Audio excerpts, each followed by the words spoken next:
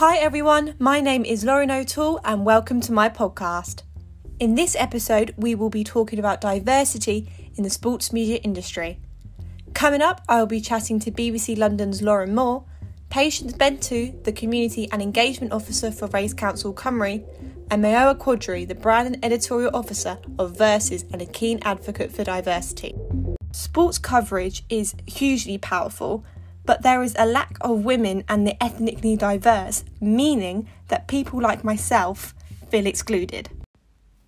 Let's kick things off by hearing from Lauren Moore about being treated differently as a young woman in the industry. Ever felt that you've been treated differently because of your gender? I definitely have. I remember my first ever shift where I was out at a stadium. I did the Arsenal-Tottenham football match at the Emirates. And afterwards, whilst I was waiting to interview the managers afterwards, which was Unai Emery and Mauricio Pochettino at the time, one of the other reporters from a different organisation, I won't name them. Don't want to name and shame. I won't name and shame, but was kind of standing, waiting in the room with everyone who was doing the interviews and kind of looked at me, because I was in a room with all men, and sort of went, what are you, some kind of work experience girl then? I think because of my age as well, I was slightly young because I was 21 at the time, but I was still doing the same job, so it kind of hit a little bit, I guess. I felt like I was picked out of the group. It was kind of, why are you here? They were questioning me. You start to question, maybe I don't belong here? Yeah, you know what, because it made me worry so much. What I actually have in my room at the moment is a big book that I fill in every single season, kind of with all the teams, literally from like first tier of English football to the fourth, all the teams and all the players, and literally just to, so I have got it in my head, because I never, basically, I feel like if I ever kind of make a mistake, it will get picked on a bit more, so, oh god, this female reporter doesn't know what she's doing, sort of thing, and that's what, yeah, that worries me a lot, especially since I'm being quizzed, like, now and then by people, so I feel like I'm being looked at more than others. Yeah, so you feel like you almost have to do that extra work, that extra bit to like assert yourself and feel, I do know what I'm talking about. Oh. Yeah, literally, because that's what I think. Like, I wouldn't be in this job surely if I didn't know what I was talking about. No, totally believe in yourself. We're women. We're going into a male-dominated sphere where we are the odd ones out, and it's hard to stand against all these men and feel that we do have a voice and we do know what we're talking about. Yeah, and it has like quietened me, because I did a Chelsea West Ham game before. When you sit inside the commentary box, and I looked around, and I was the only woman there, and there was about 50 men sitting there, and it was just like kind of surreal. And even stepping behind the scenes, I was summariser for the day. I was in Paul Parker. We stepped into the media room. So I even pointed it out to him. I was like, have you ever noticed that there are literally no women here? I don't know if it's like a Stamford Bridge thing, because he said he's noticed it before being at the Chelsea grounds. But we looked around, and in the media room, about 200 people in total, I was the only woman standing there, and it was the weirdest thing ever. And because of that, I felt kind of very exposed, very vulnerable, and kind of like, yeah, like people looking at me because I'm different here. And it just made me extra hyper aware of what I was saying and what I was doing. The disparity that occurs is so deep rooted in society. How do you think we can tackle it? That's the thing. I feel like we just need more women, and not only that, but more young women in sports industries. So like in all of them, in written press, in sport podcasts, the male side of things needs to show a little bit more support. Like Leeds United, if I could mention that, recently when they posted that video of Karen Carney, and it's kind of like, would a woman want to work there after that? Would you want to work at Leeds United in the club after seeing what they did? They posted a comment when she said a negative comment. She's entitled to her opinion, and then they posted that knowing she would get attacked clearly for this comment by all fans online. She got called some horrible sexist things. And they didn't take it down. And even the owner of Leeds replied in support, saying he supports the tweet and it won't be deleted. It creates such a hostile environment that we almost feel, oh, I don't want to go for that job because I feel I won't be supported and I won't feel accepted, and it is an inclusive environment for me to go into. Yeah, I feel that as well. Thank you so much for talking to me about this today. That's all right. Thank you so much for having me on. I really felt that Lauren and I connected with both being young women in the sports media. But sadly, this problem extends to the challenges diverse people face. A report released by ITV Wales in December 2020 detailed the shocking lack of diversity in Welsh sporting organisations. There are only 19 people employed from a Black, Asian or minority ethnic background out of 765 employees. 9 out of 17 organisations have no BAME staff.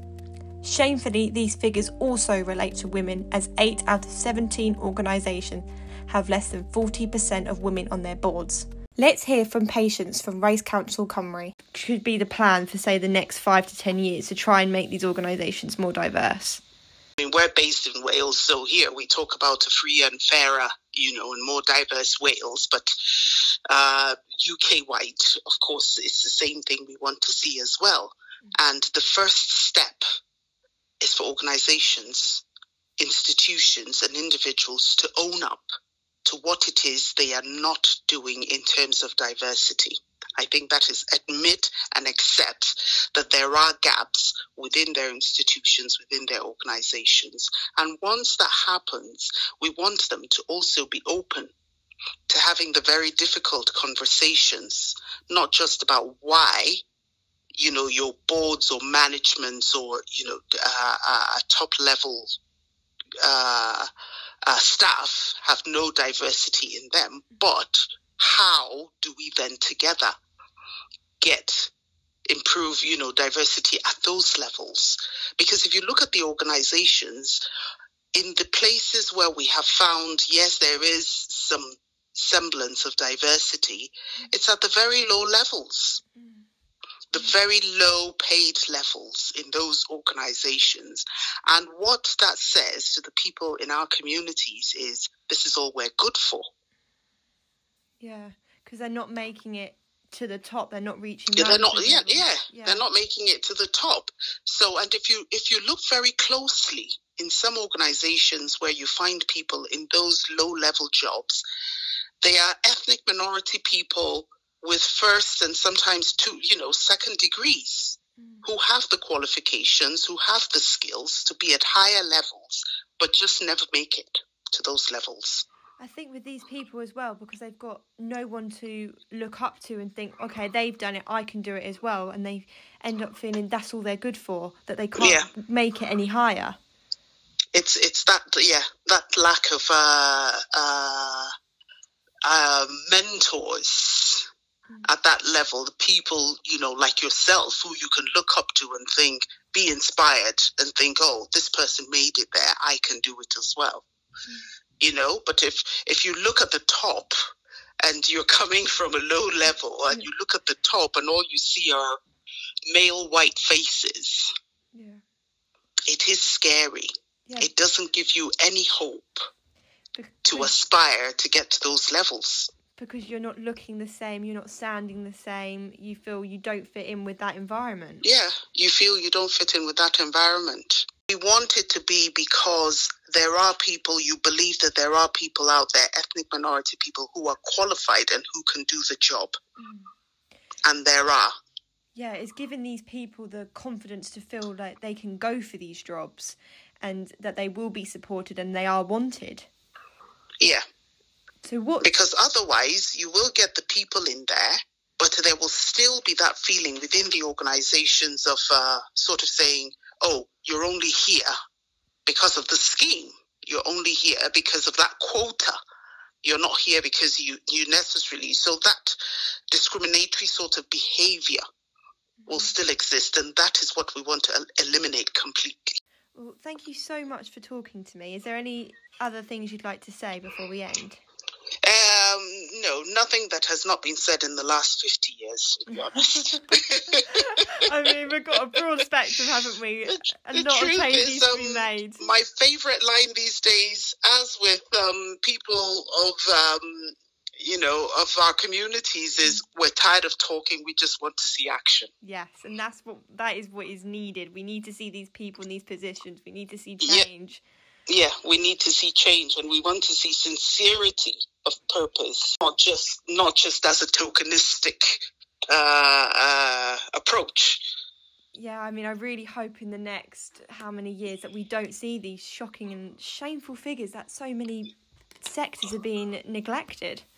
Absolutely shameful. Yes. Well, thank you very, very much for talking to us. You're welcome. Sports connects people from all over the world. It provokes conversation, no matter your age, gender or ethnicity. And surely this should be represented in the industry itself. Mayowa Quadri is a keen supporter of this. As someone coming into industry, when you look at what's in front of you, it's not representative of what you see on the screen. So, for instance, if we look at football, 33% of players are black. However, if you look beyond that, if you look in terms of coaching staff, if you look at media, if you look at ownership of football clubs, if you look at board level, if you look at senior management level, etc., all of these things, you don't see that same representation, and you kind of think to yourself, okay, so if I can't see anyone like me, how do I know that path is even possible? And even the people that look, speak, come from the same places that you're from, when you hear their stories and hear how they feel that and how they're treated, it then even creates this bigger word about, okay, why would I even want to go somewhere where it seems as if that I'm not wanted? There needs to be a push for more diverse people in more senior management positions so people can look up to them and have someone as a role model. Of course, and the key thing for me is ultimately the boards and higher up positions kind of sets the ground of what actually happens.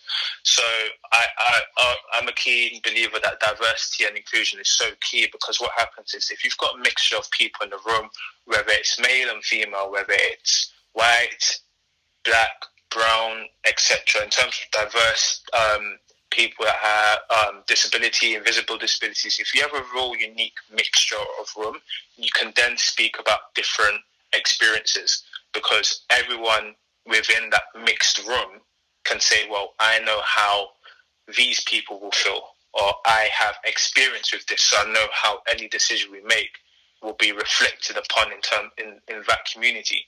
Because there's not enough of that, what happens then is the majority will serve what they know and they understand, and therefore the rules that are put in place, the setup, etc., will naturally favour that, because there's no consideration for the rest. And it's a big situation. That's not just in football, it's in sports, it's in society as well. And where I feel so passionate about diversity and inclusion is adding one person to your board